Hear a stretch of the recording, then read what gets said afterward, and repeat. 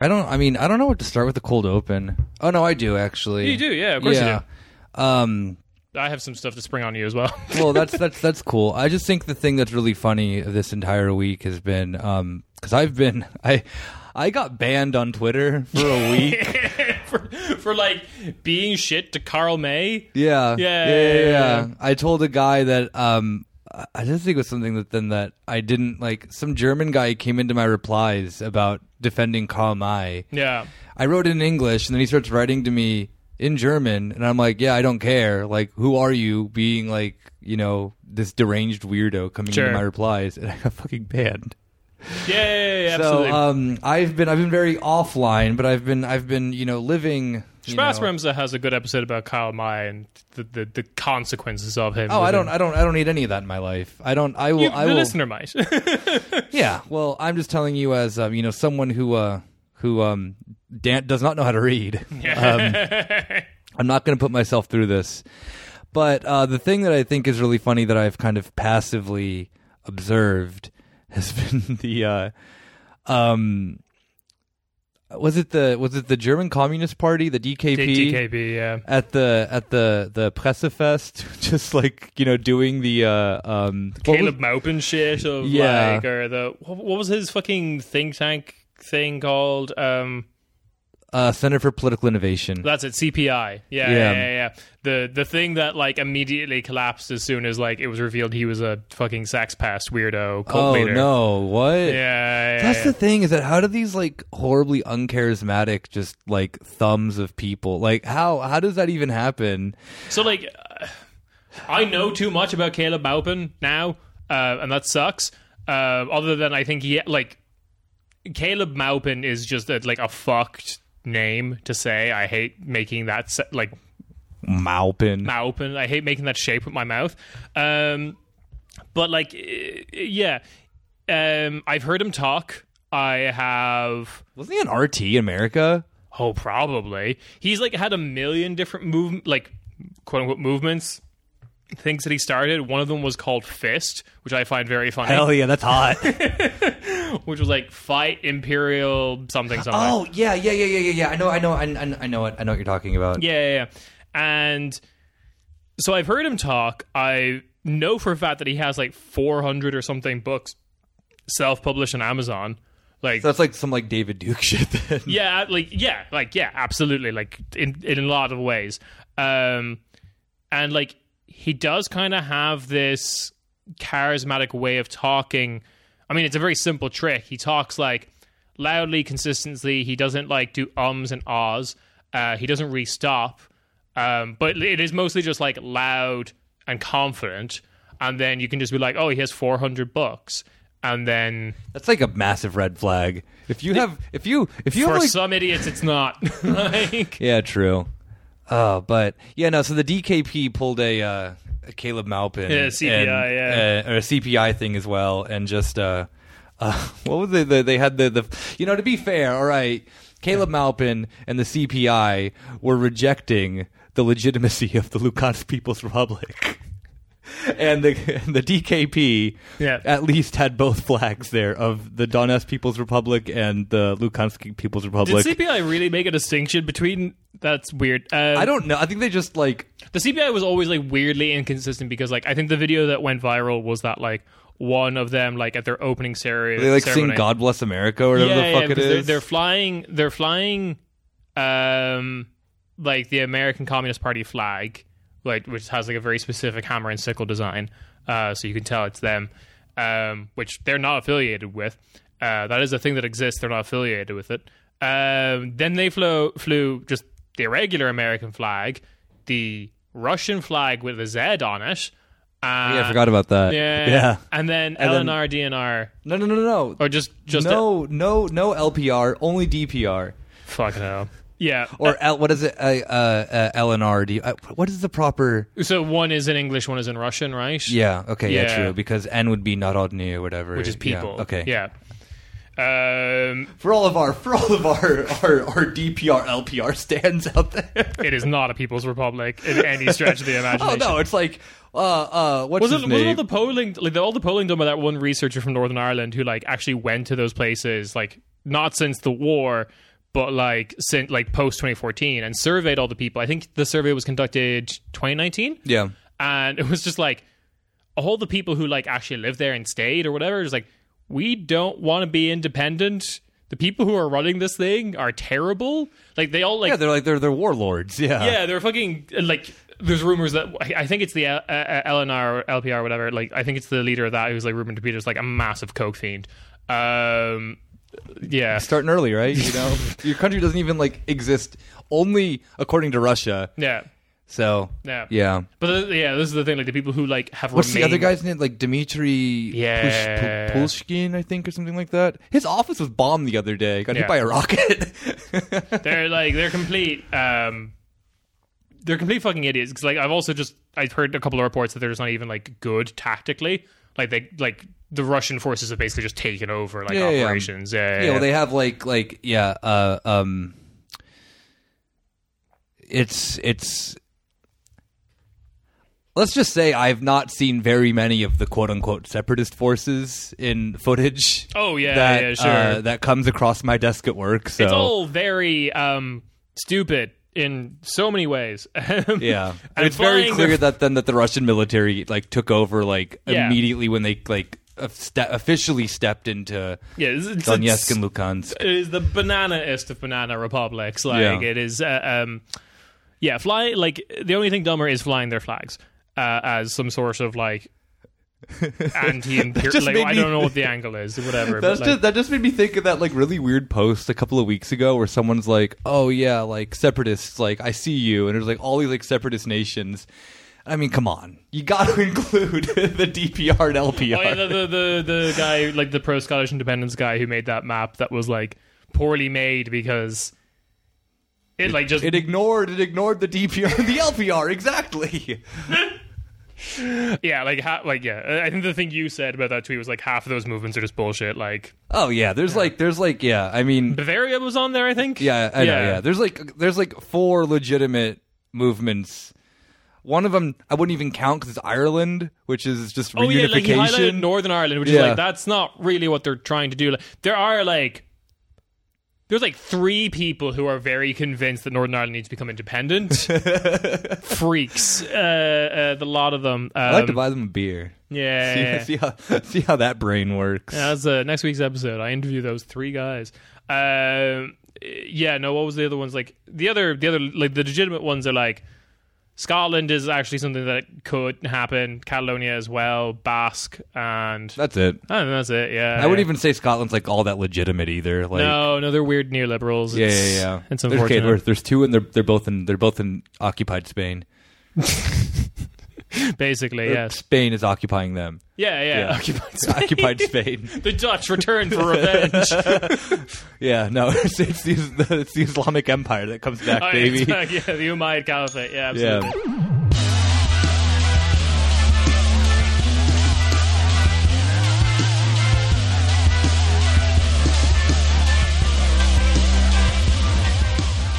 Hey.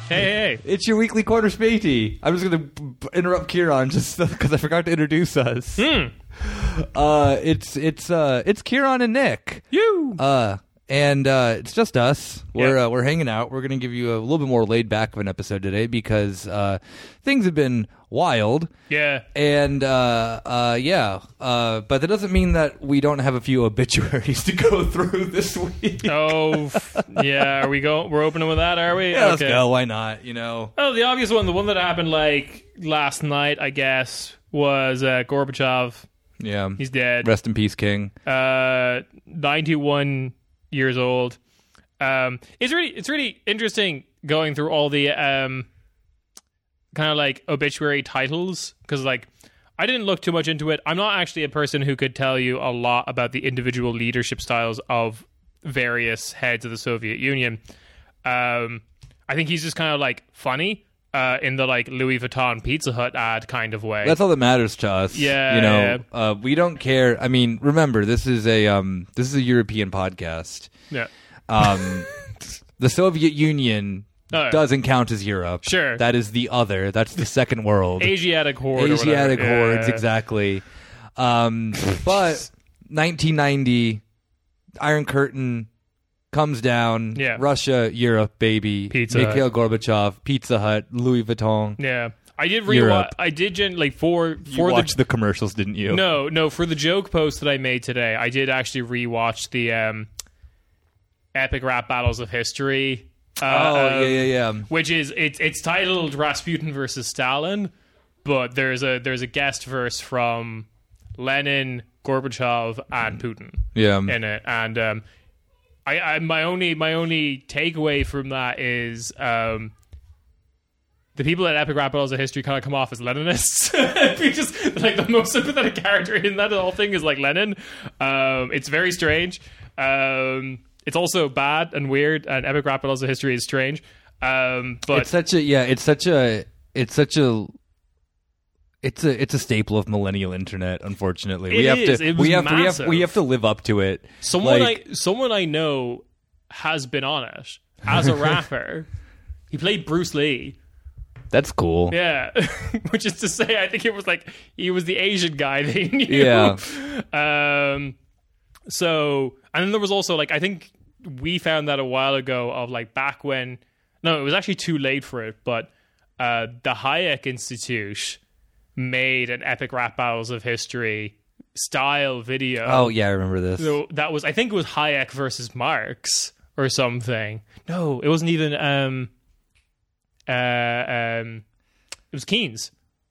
It was Hayek versus Keynes, I think. Oh yeah, because Marx would be like, too much. Yeah, Marx. I can't remember. No, it sucked. The concept of a rap battle. All right, like bringing this back. This is all for Gorbachev's legacy. Exactly. That we're talking about bringing this back to Europe. All right, epic rap battles of history. American. Just filth. Yeah. Weird. I guess like for me, it's like the beginning of YouTube professionalization. Yeah, true. That was like the beginning of when like it wasn't just like weird candid footage of like kids saying dumb things or whatever. Like a Flash video. Yeah. Or like Flash animation stuff. Oh no, the algorithm killed that. Because the amount of time it makes. All your videos have to be 10 minutes long now, and like 10 minutes of animation when you're just one guy, it takes a very long time. But Gorbachev dead. Yeah, no. Bringing this back to Europe, though, I'm going back to the rap battle. Sure. The thing that I have realized that Europe, particularly Germany, still loves more than I would say any other Western English-speaking country. Sure. Is the obsession with like battle rapping. Have you seen this? Yeah, that's like okay. Yeah, actually, that's a good point. Like, I'm not. So, listeners of the show will recognize when Rob and Nick start going on like a rap riff about like exactly mentioning a bunch of rappers that I vaguely know, and I just kind of stay silent and laugh. But like now that you said it, yeah, like battle rapping was. I want to say it peaked as a concept with the 8 Mile movie. Yeah, but Germany. Every German man sees himself as a young Eminem, yeah, the white rapper. And Rob was explaining this to me the other day when he was talking about Flink. That the one international thing that is always constant is Tupac and Eminem. Yeah. But the complex of Germany is that. Every German, I think, because they're, not that they're all like blonde hair, blue eyed or whatever, but they feel a little bit closer to Eminem, I would say, than Tupac. So, I definitely agree that it is this sense of that. Their view of hip hop's been stunted by that they saw 8 Mile and they're like, this is the greatest hip hop movie I've ever seen. Yeah. And then from there going to be like, yeah, I can do this. Like this white guy from Detroit did it. Why can't I? Yeah. Why can't I? Fabian von Sudetenland. Why can't I be the next Eminem? Why can't I be the next Slim Shady? Yeah. I will stand up. Like I've even seen things for like battle rap classes. Yeah, that makes sense. So like that's like another thing that I feel like a very similar thing happens in comedy internationally. Like, says stand up, very also American art form, and then has been like interpreted in weird ways in other parts of the world. The guy who made Seinfeld, I think, or one of the head writers on Seinfeld at one point made like a very interesting documentary where he went to like stand up shows in like Nigeria and stuff. Anyway. That's the one that was on Netflix. I think it was on Netflix. Yeah, the one where he interviewed Brace from what's it called? True or Not. Yeah. Oh yeah. I think that's how I heard of it. It was like a mini series thing. The thing I remember, the thing that like very similar to this that happens with like stand up when it gets moved internationally outside the English speaking world, because it's like much easier for like people in Scotland and the UK to like copy stand up a little bit, or UK also has its own traditions or whatever, but Germany, when it's like interpretation of stand up comedy, is also really into, in a similar way, fucking roast battles, like roasting a comedian, which like in America or like to American stand-ups feels antiquated a little bit, like a a thing that happened more in the 80s. So that's like another thing. Like I don't know, I think there was just something that happened. I don't know. It's called the Berlin Wall. It fell, and Mikhail Gorbachev was responsible for it partially. He rap battled Reagan, and he lost.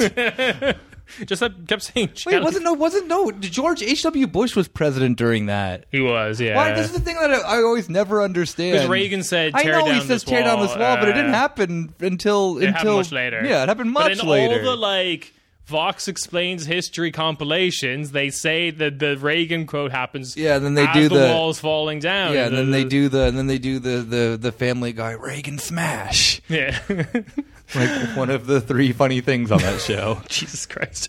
But yeah, I don't know. My grand theory is at one point there was a lot of money in artistic endeavors, and there was like this competitive attitude, and that you could do rap battles and roast battles and shit.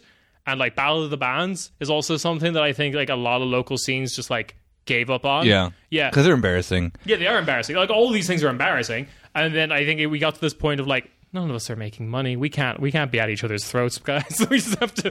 That's right. Yeah. No.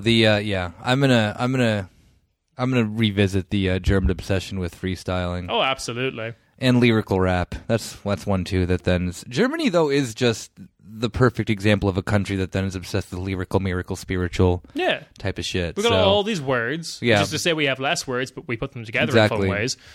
But yeah. Gorbachev's dead. Yeah.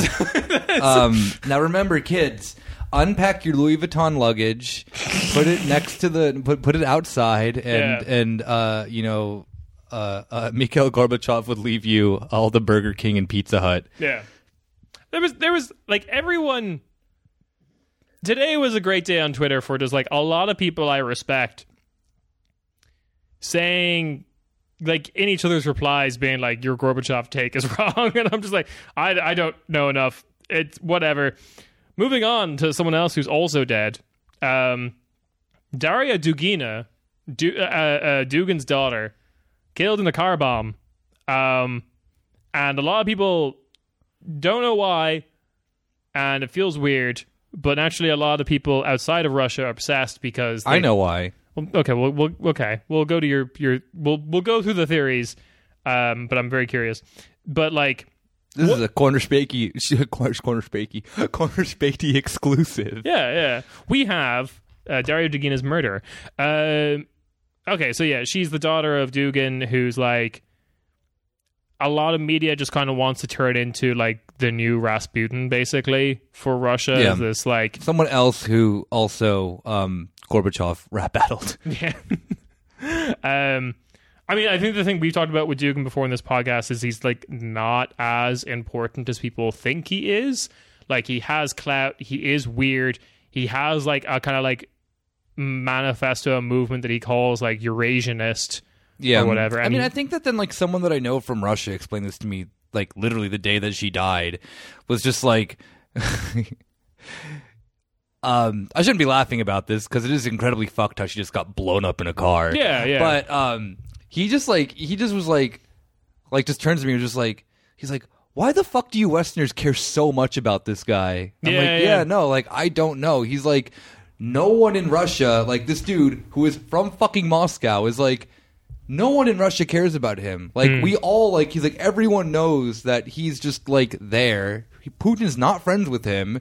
Yeah. Like, he's a weird obsession that like the West has of this like cabal of influence that then's around Putin, instead of just like wanting to accept the fact that then that like most of Putin's thought comes from Putin. So this is the thing. So a lot of people I also trust on like Russian analysis. There's that great Substack, Events in Ukraine, who stays anonymous, but like he's written some very good stuff as well about like Dugin is effectively nothing, which kind of makes like the whole thing very confusing. But for people who want the Cornish Beatty historical episode of what we think about Dugin and like his influence is actually an episode where we do not mention Dugin at all, but it's the episode where we watch the you and Rob watched the documentary about fucking what's his name from Breitbart or whatever, who like I've forgotten his name already. The like Steve Bannon.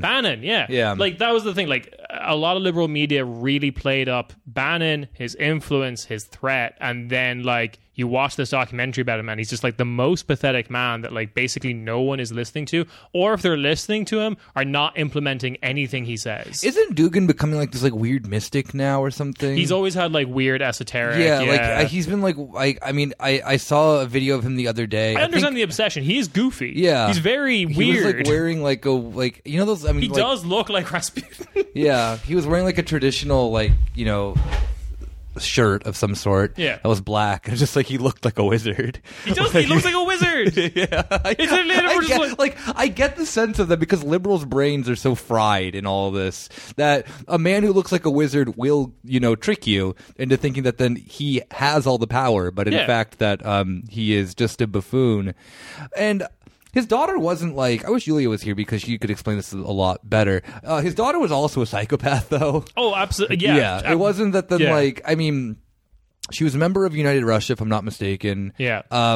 From just standard, Greater Russia bullshit. So the whole thing was, like...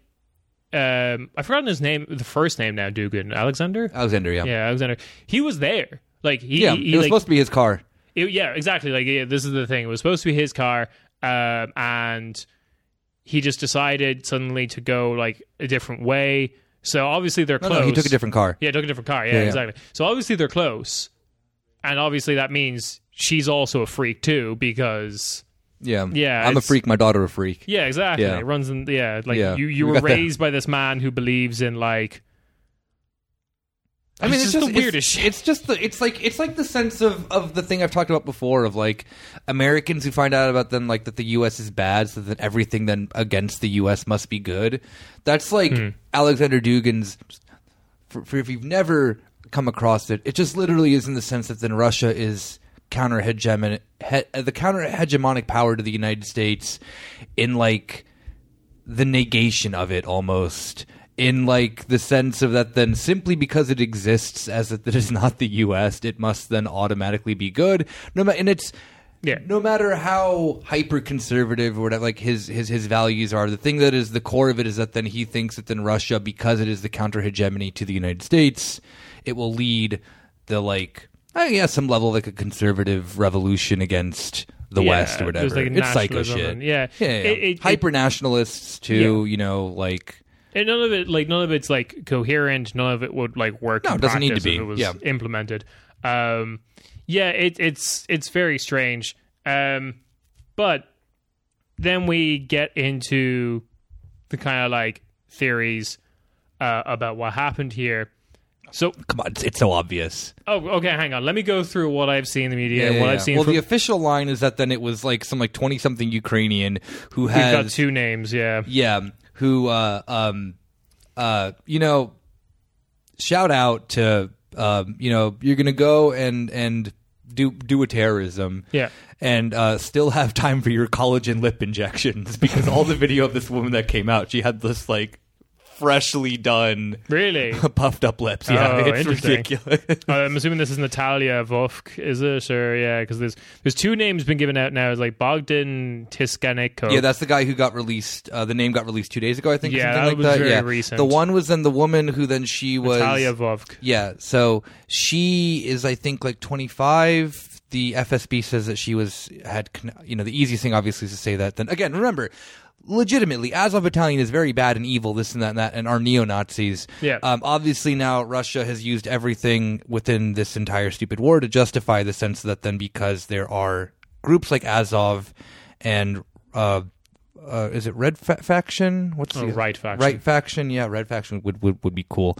There are legit neo-Nazis in the ranks of the Ukrainian military. We've seen all the photos, this and that and that. Obviously, though, the FSB will use that as every excuse that they can of oh yeah, she had connections to Azov, this and that and that. Yeah. Who then they apparently tracked her to Austria. She's now apparently living in Vienna, if I'm not mistaken. They don't, again, remember, none of this makes any fucking sense. And then the FSB falsely put out these claims in Russian media that she had died with fake pictures that were just her laying on the beach, it looked like, or something like that. And what a place to go. None of it made none of it made here dead, the beaches of Austria. Yeah, it was a picture of her. It was a picture of her 2 years ago on the beach or something. Yep, that's her dead. And it's a super grainy photo. That's kind of the reverse kind of Jordan Peterson Alive in Serbia shit. It's yeah, and it's only above dead in Austria. There's a picture of her on the beach, and it's nah. Yeah, no. They used a different picture of her. She wasn't on the beach in Austria, obviously. Yeah. It was just, yeah. That's the joke. This has been one of the funniest things, though, of having to cover this because it's pure chaos. And then yesterday, the other guy got revealed, who has the goofiest pictures I've ever seen of someone. Oh, really? Yeah, one. I can't even describe it. Just look into this for yourself. So the FSB pulls out the funniest pictures of people in order to then make people aware of that these people are terrorists. It's there's a 25 KB upload limit on fucking on Yandex. Connect, so that's where they're getting all the yeah, photos exactly. from. Yeah, because WeTransfer's blocked in Russia now. Yeah. So you're okay. So you're not really buying the official FSB story, because it's sure. No, the very obvious thing is the FSB killed her. Yeah. Okay. So you're going with that the false flag theory. Yeah. Yeah. Okay. Cool. Because that was the other theory I was going to get to. Okay. Fine. Because the thing of the matter is that then okay, first off, if the FSB was this good, get them on the Tupac case, because how? And then just fingering two people, which in other cases would be cool if it's consensual. Yeah. But yeah, no, just randomly picking two people out of a hat and they're yep, they're Ukrainian terrorists, this and that is just I don't know. Well, it's. I think the fascination of the West around Dugin makes it an easy sell to international media. Yeah, because it's obviously easy sell to international media, and it also sounds like Russians are aware of the international obsession with Dugin, even though they're not. Exactly. Yeah. And I think in the sense of that, they again are all hypothetical, but I can. It's a bit too obvious. Also, too, in the sense of making Dugin a martyr. Yeah, the fact that his daughter got killed, putting him back into, because remember he was never big in the public eye of Russia, and then now there's this push within this country now currently to then make him into some hero that he kind of never really was. Because the West is, this is again my theory of it, because the West is so obsessed with it, and Russia currently right now is kind of ideologically void in this conflict. It's very, it's very hard for Russia to actually. The Z shit did not work. No, exactly. Yeah. The Z stuff definitely did not take off as this mass movement ideological push to justify the war amongst the Russian population. From what I've heard, it was just to a lot of Russians living their daily life, it was insane online shit almost. It was what are you talking about? Or the other side of it, if you did know about it, it was weird and cringe. Of course, this has not necessarily anything to do with your level of support for the war. There's plenty of people who were supporting the war who just do not give a shit about the Z thing or whatever. Like, I mean, like, yeah, like there's people who are supporting the war in the sense that then like how Americans are like, I mean, think the easiest way to think about this war, okay, for everyone who wants to think about this through the perspective of Russia, in the best way that at least I can do it from the content and like connection that I've had to it in that regard, is that it at the end of the day looks the exact same thing as the Iraq War. Yeah. Not in the exact same way that then tactically that it is being done, in the flag waving, in this, you know, oh, we support the troops, this and that and that. Yeah. Like, it is, I guarantee you that you could not really go to like a person on the street of Moscow and be like, do you know why Russia invaded Ukraine? Like, they would probably not give you that straight of an answer, you know? Like, I mean, I don't know, like, in the sense of the regard of like, yeah, maybe people buy the denazification thing, this and that and that. But at the end of the day, I get the similar vibe in the sense that then it's like, well, Iraq War, 2003, 2004, you know, the initial thing was like, hooray, yeah, Saddam Hussein bad. And then it continued for too long, and then it's like, okay, well, yeah, Iraq War bad, but the troops are still good, right? Like, that was a general consensus amongst, like, most Americans, you know? It was always, like, you couldn't, that was the thing that happened, I want to say, like, 2004-ish onwards, that you attacking the war meant attacking the troops, which was largely viewed as the sympathetic. Yeah. So, I mean, like, the thing, like, back to the point that I was making is that this propaganda war for Russia is not going remotely how they thought, and hence why I think that then the FSB was just like, we'll just take out this dude that the West is obsessed with. Yeah, and then like I think we come back to, I mean, something that we didn't talk about too much in an episode, but like my general take on it is that the FSB is quite bad at their job. Maybe they're very. Russia's just bad at like any like level of like even the stuff. Remember the stuff with what's his name, Navalny. Yeah, they just admitted on a phone call to him that they killed that they tried to kill him. No, like intelligence they're really fucking bad at. Like another thing that like the beginning of this war was like a failure of their intelligence as well, because they were just like, I don't believe this like strategic retreat from like attacking Kiev shit that they were talking about and refocusing on the east or whatever. Like, I know what was like not even, they didn't call it a strategic retreat. They said like the whole thing was a diversion. It was like, no, I do genuinely believe the take that like you were given some fucking bong intelligence that like taking Kiev would be easy or that you would be welcomed with open arms. I mean, to a certain extent, like what the Americans were told about Iraq, but like that has been a failure of intelligence in one regard. There's the other regard, which is like they have been a bit more brazen about it because they don't need to like be as secretive as other intelligence agencies. Like they just say, we tried to kill Navalny. Like, because like a part of it is also like the Russian state can just go like, nine boo boo, you can't do anything about it. Yeah. But then that just makes for a very lax intelligence service of like not really covering their tracks. And then like you have the whole like Russiagate stuff, which was like completely overblown by like libs in the US, but they did like send money towards like an Instagram account called Blacks for Kansas or something like dumb shit like that. And, like, yeah. They do put their money somewhere, and it's always the most useless shit. Like, actually, that was the thing I was going to get at that we didn't talk about the podcast is the like connection to Yes California, like the California independence movement, and Black Hammer. Of like they did not like make those movements, but they decided to like they had an asset. And they gave him some money to give to those movements. There was someone in KGB who thought that, like, yes, this will undo the Americans. $1,000 to fucking Californian independence and that fucking weird cult Joker guy from Atlanta. Like, they're not good at this. Oh yeah, no. I mean, like, again, Mikhail Gorbachev, why did you have to destroy the Soviet Union? Yeah. Like, what is wrong with you? That was the fucking obituary things are insane because, some headlines will be like, man who destroys Soviet Union or whatever dies today, and then there will be other ones that are like man who ends Cold War. It's like, oh, Yeah. come on. Quanah Beatty though is on the side of man who Ate some pizza. ate some pizza and sported some Louis at the Berlin Wall. Yeah, Gucci, Louis, Fendi, Prada. No, that's not Krayshawn. That is Mikhail Gorbachev.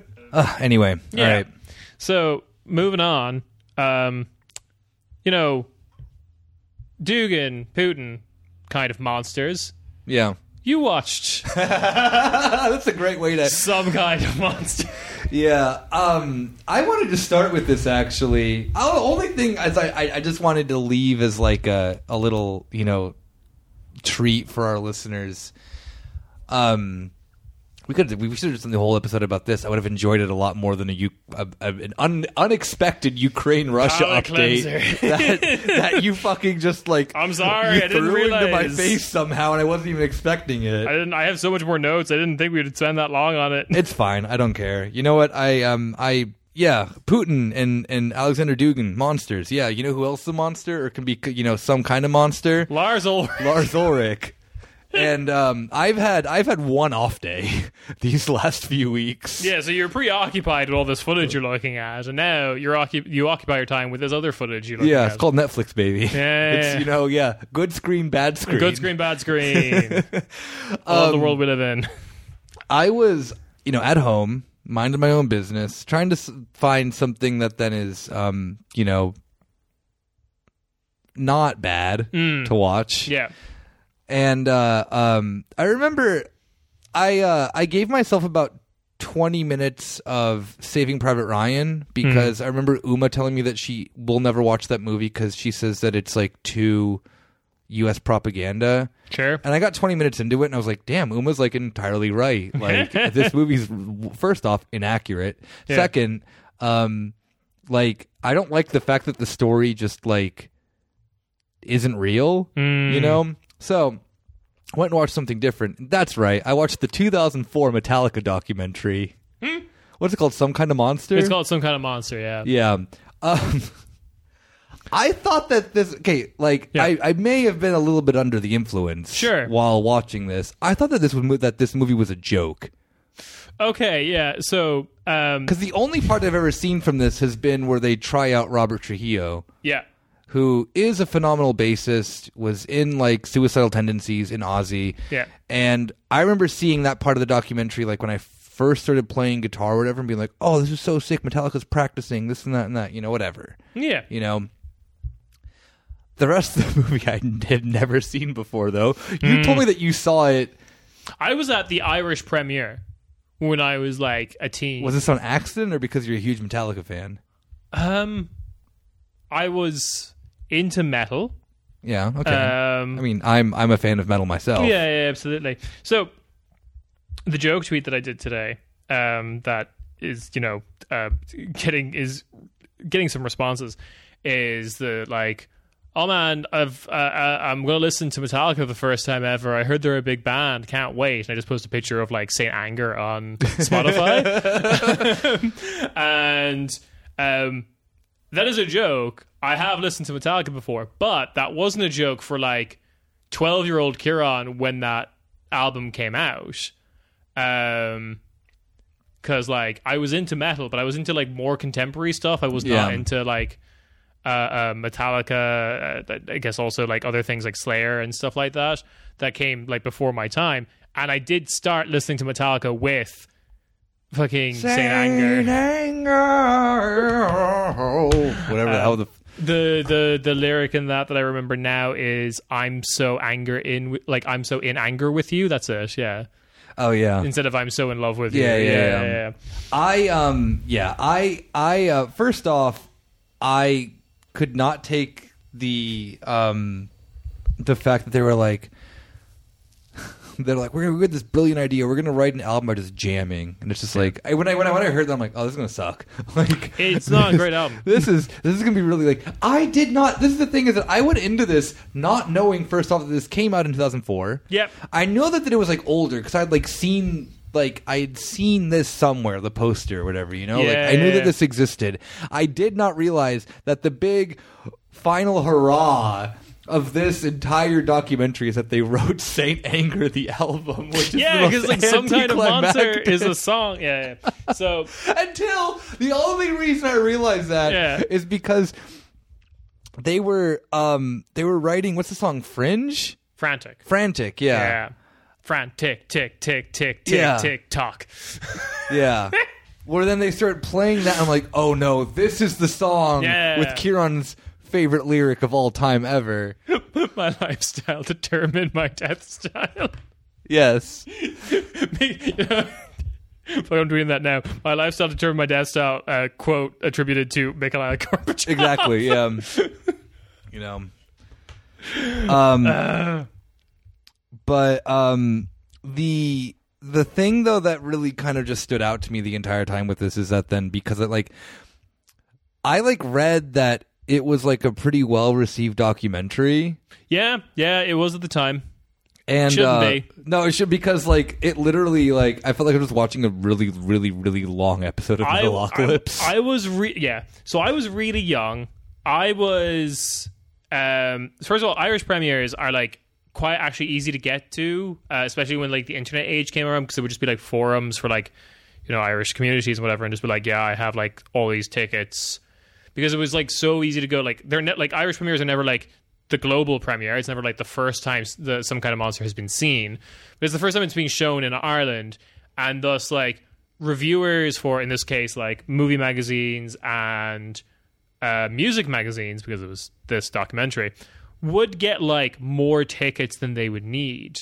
Like most of the time they're just like, I'm gonna go by myself because like I'm at work, I'm doing a movie review. So they would always just like either give them away or like sell them really cheap online, and you would just get them that way. And this was my older sister's boyfriend at the time who would like organize this, and he was like, oh, you can take Kieran. And I enjoyed it because I was just like, at the end of it, I was kind of like dumbfounded and be like, I guess this is what documentaries are like.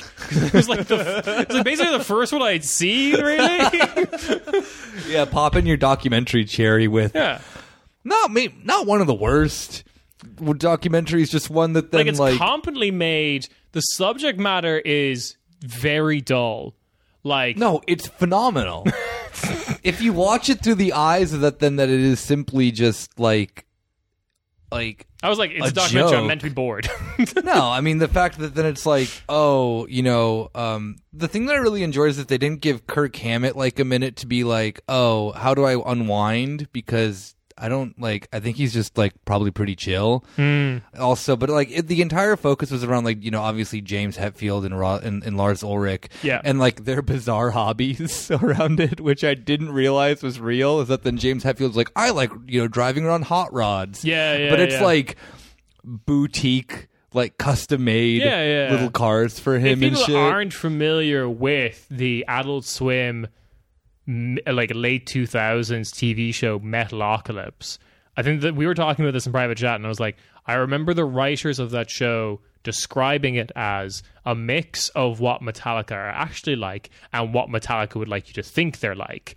And that's like the basis of the characters from Metalocalypse. Yeah. And I think that's very true if you watch that documentary of just like, oh yeah, we're all metal, we're so tough. And then Lars Ulrich is like, oh, I have to like, I'm bored. I'm going to sell off my entire priceless art collection at an auction. And now, like, one of the things I think I remember from that is like having like a really awkward sit down dinner with his like, I think with his wife, that I remember him like later divorcing or something like that. Oh, yeah. It's like a very, like, she obviously does not want to be filmed for the documentary or something like that. Yeah. I realized though too at the end of the day, because I was talking with Yulia about this, and she was like, wait, isn't Lars Ulrich actually like the good guy in a lot of the stuff with the Metallica things?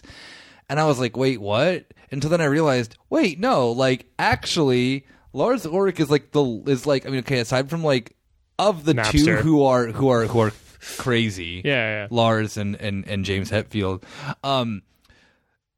James Hetfield's like a massive MAGA dude and shit. Oh, yeah. And Lars Ulrich is like a pretty like well-behaved social democrat.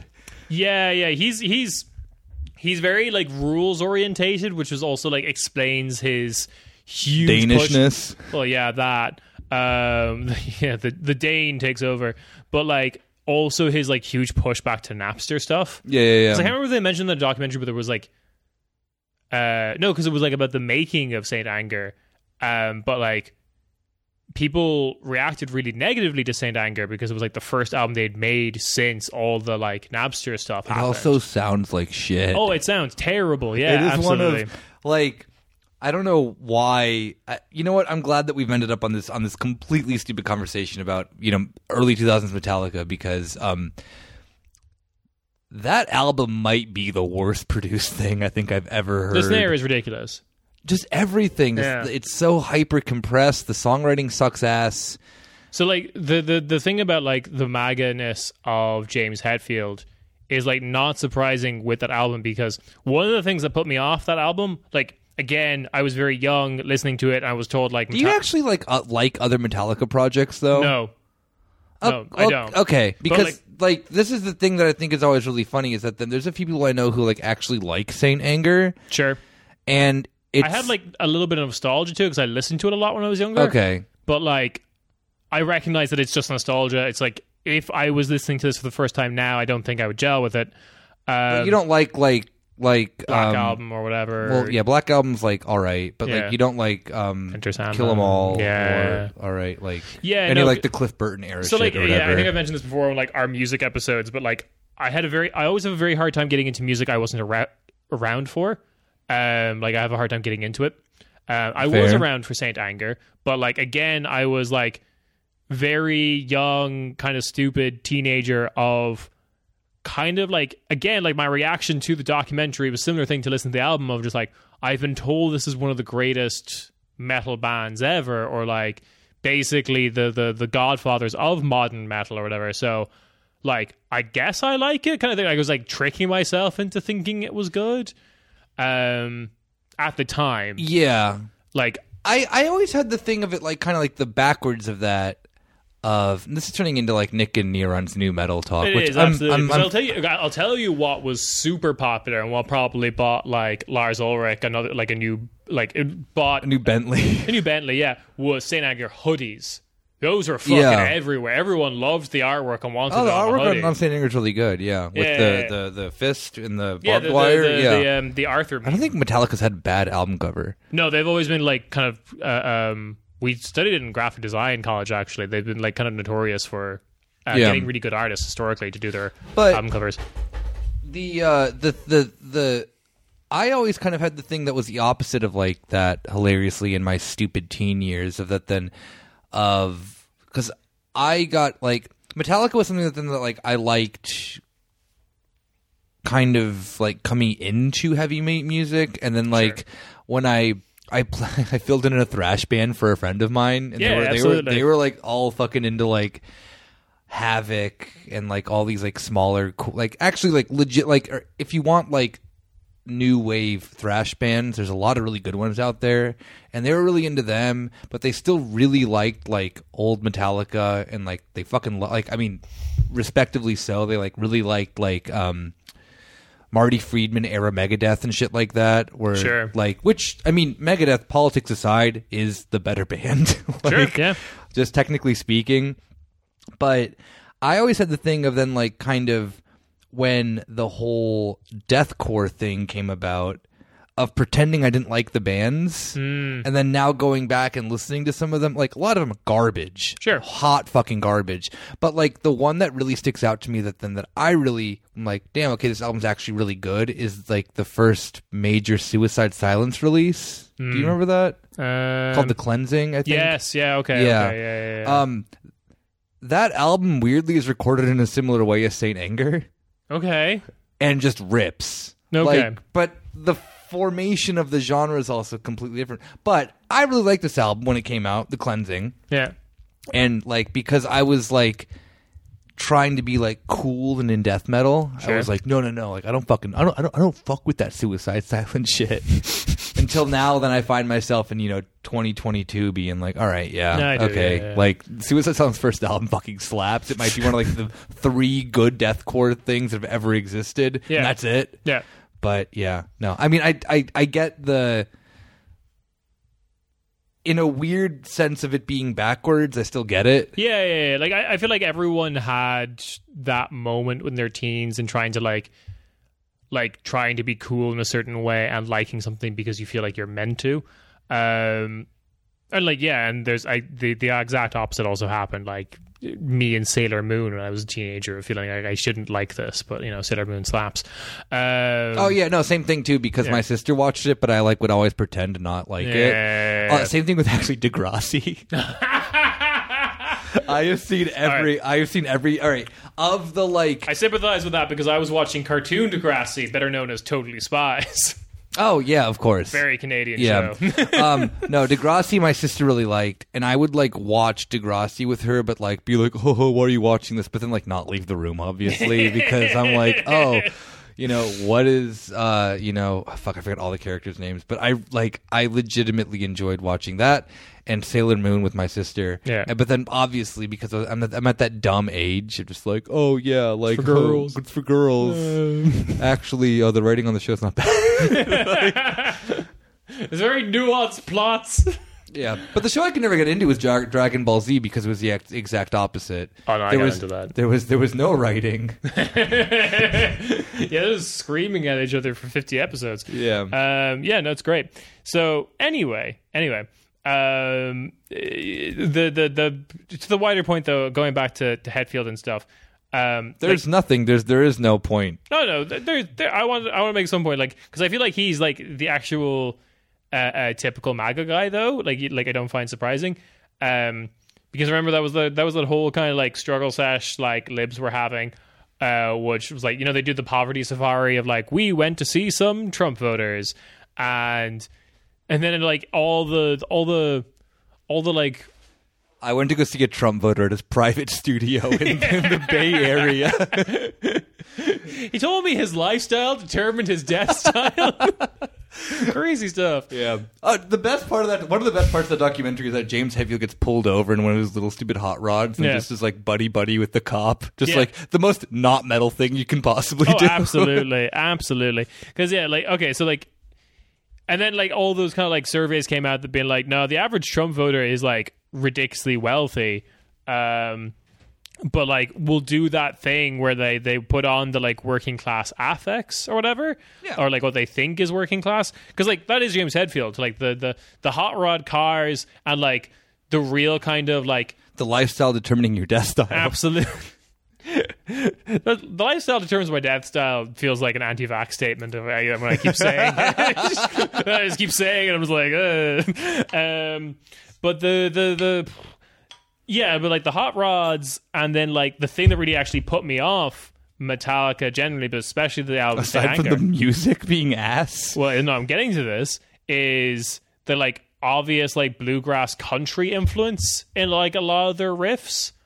They do that very like a thing I'm not a huge fan of. Oh, they're like hammer on the pentatonic. It's like bang, down, down, yeah, it gets a bit more like twangy guitar. That's only like on later Metallica though. Like, which is Saint Anger. Yeah, exactly. Yeah. But there's, I mean, like, but like that, but that is like the typical like Trump guy who's like, I'm insanely rich, but like I'm into country and I love classic American cars or whatever. No, yeah, I mean, I'm a good communist boy who appreciates country music for its, you know, true. Yeah. It's true. I mean, like, let's be real. Not all of it. Like, there's always this really weird thing, I think, within like the U.S. Which where is they're why like the cultural successor to the original country is now hyperpop. Exactly. I mean, like there is like I think that like people need to do real like there's this thing that then's like, oh, like real country music isn't like reactionary. It's like, oh no, a lot of it's really reactionary. Like a lot of old Merle Haggard songs are reactionary AF, but. I definitely get that there is something like ick in the sense of like 2000s like gotta show your real roots by, you know, throwing down the pentatonic scale. But I do like though. Okay, I will kind of take it back because I hate when Metallica did it. They didn't do it well. I do like when Dillinger Escape Plan does it. That's different though because they're just better musicians. Yeah, okay, sure. Let's go with that. I mean, okay, like not in the... Isn't the front guy of that also MAGA? Nah, he's like an edgelord fucking weirdo. Okay, yeah. It's not the lead, the singer. It's Ben Weinman, the guitarist. The guitarist, right. Yeah, they're all like... You and I grew up in like the hardcore like metal scene things of our like of our areas. The politics there, I think, looking back on it, the signs were all around.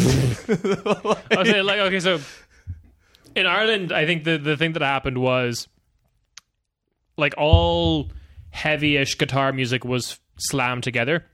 There was it was not big enough to be like a separate punk to hardcore to metalcore to like math rock scene. They all had to they all played the same shows. Yeah. Like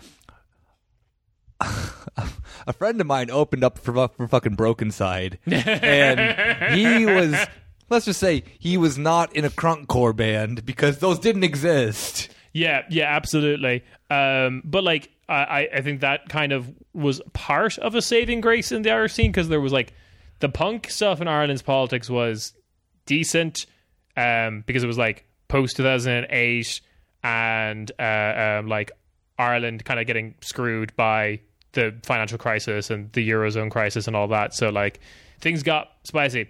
And there was definitely like, but yeah, also I met up with an old friend from music scene and was like, it is also the way to immediately know that Ireland has a Nazi problem. Yep. That like you will not notice if you don't get involved at all in the music scene in Ireland.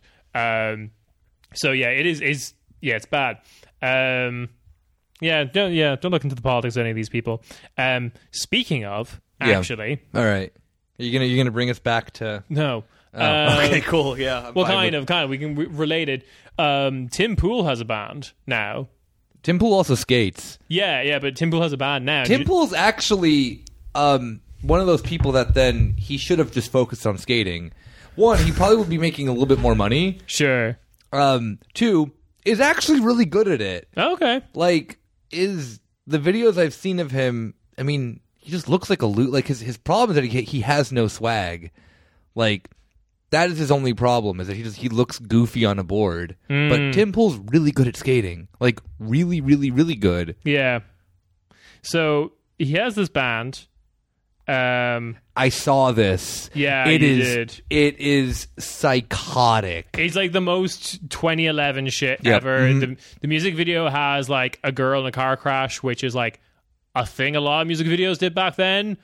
Didn't the tears don't fall, they crash around me? What song? What band is that? I have no idea. There was just a lot of women getting hit by cars. It was a whole thing. I just fuck. What's that band called again? Did you know though who Tim Pool's drummer is? Hit me. Pete Parada, the guy who's kicked out of Offspring for like the drug problems. Yeah. So like, yeah, Pete Parada is now like drumming for Tim Pool's band. That's so amazing. Bullet for My Valentine is Tears Don't Fall. Okay, yeah. That is another video with the girl in a car and something happens to her, whatever. Oh God, yeah. Pete Parada on Twitter. I had the best time this week hanging out with Tim Pool and the Cast Castle family. We talked about music and the state of the world. Played poker. Oh no! Food. I got to jam with Tim, who is an excellent musician. That's the thing, though, is that then I like in a disgusting way. Tim Pool and I have the exact same interests. Yeah, he's like he's Negaverse Nick. He's actually good at skating. I suck. I can do maybe like 20 tricks. He can probably do a lot more than I can. I'm probably better at like guitar and bass though, which is fine. Sure. He has psychotic politics. I have great politics. He's butt fucking ugly. I'm 10 out of 10. So there's two things here. I want. So Pete Parada's tweet has an embarrassing 41 likes. I've done better than that, homie. Yeah, we both like that's upsetting. I feel That's like me on a bad day. Blue check. You have 11.9k followers. This is very strange. Anyway, very low engagement followers, I guess. But the they're all bots. all offspring. They're all him just congratulating himself. Good job, Pete. You're welcome, Pete. You did it. You don't have a drug problem, Pete. What was the other thing? My man Pete does not have a drug problem. Oh, the other thing about Tim Pool is, like, it has definitely been like a branding decision that he's just going to always wear that black beanie hat. He's bald. Yeah, like he's balding. And he's not willing to. No, he's not balding. I don't think he has any hair. Like, have you seen him without his hat? I have. I think he does have some very short stuff around the sides. Still, like, I mean, he probably would look better if he shaved it off completely. You and I being too fully, the hair will never go away. Yeah, the hair will never. I have too much of this shit. I have too much hair too. Yeah, it's poking me in the eye. Again, remember, evil Tim Pool over here. I've got all his hair. Ha! Tim Pool is your like a portrait of Dorian Gray kind of shit. Exactly. Like, he goes bald, you get more hair. It's a problem. Anyway, but like he always wears that black beanie. That's the name of the episode. Evil Tim Pool. Evil Tim Pool. It's not my lifestyle determines my destiny. No, it's just, this is Evil Tim Pool. Okay, Evil Nick Tim Pool. is Evil Tim Pool. Yeah, he has that. He has the thing where he always wears a black beanie, and I'm sure he has like dozens, or he has like one for every day of the week. He's not wearing the same one. It's not even just a black beanie; it's a black beanie with a brim on it. With a brim. It's like, which is so 2011 again, isn't it? Because I remember those fucking hats. And he like wears it to the side too. Yeah, he does. Yo, I bet he fucking rides an Element board too, which not really an insult, but it's just like he has like real like. Yeah, no, you're Evil Tim Pool. He has real vibes of someone who would like see like an Element deck and be like, "Yeah, that's sick." So I guess to Tim Pool's politics though, he has like very inconsistent politics. He's always just like saying whatever he wants to say. He's just hyper contrarian at the end of the day. Exactly. Yeah. So I haven't checked. I'm gonna look up to see if Tim Pool rides an Element deck. I bet you go for it. Tim Pool flow for Element. Now that he's got like. Now that he's like Offspring sloppy seconds or whatever, yeah. I know, right? He might as well just be getting like endorsements. Yeah. Do we have time to go through? Yes, we have. You know what? We're at like 123 right now. All right. But the fact of the matter is that we're waiting for Yulia. Okay. So it's fine. Okay, so let's just I'm going through. Let's do quickly Europe news updates. Remember what this podcast is about? Jesus. Speaking of some kind of monster, Macron. I just do that for all of them. So we're getting a lot of really fucked quotes now about prepping the population of Europe for this winter. Macron is quoted as saying it's the end of abundance. Yeah. Yeah. We also have De Croo, the Prime Minister of Belgium, yep. Saying that Europe is about to face 10 difficult winters. 10. I'm watching Tim Pool skate videos, and he's actually insanely good.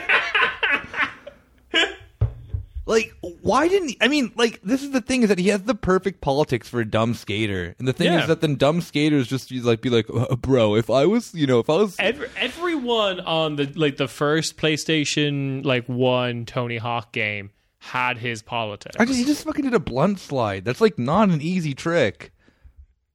I love that it's called a blunt slide. Yeah, he just did a switch crook to 180, like to backside 180 out. Like, he's good. This episode's nonsense. I love it. You're Evil Tim Pool then. Yeah, he's nollie flipped. Like, he's really good. This is all from 16 years ago, by the way. What if he's like shit now? What if he's slipped? No. I've seen him do like. What if he's in his flop I've seen him do like a one-footed hard flip or whatever. Like, he's not. I just saw him do a one-footed manual to a nollie, one-footed nose manual. Yeah. Nollie 180 to then regular manual.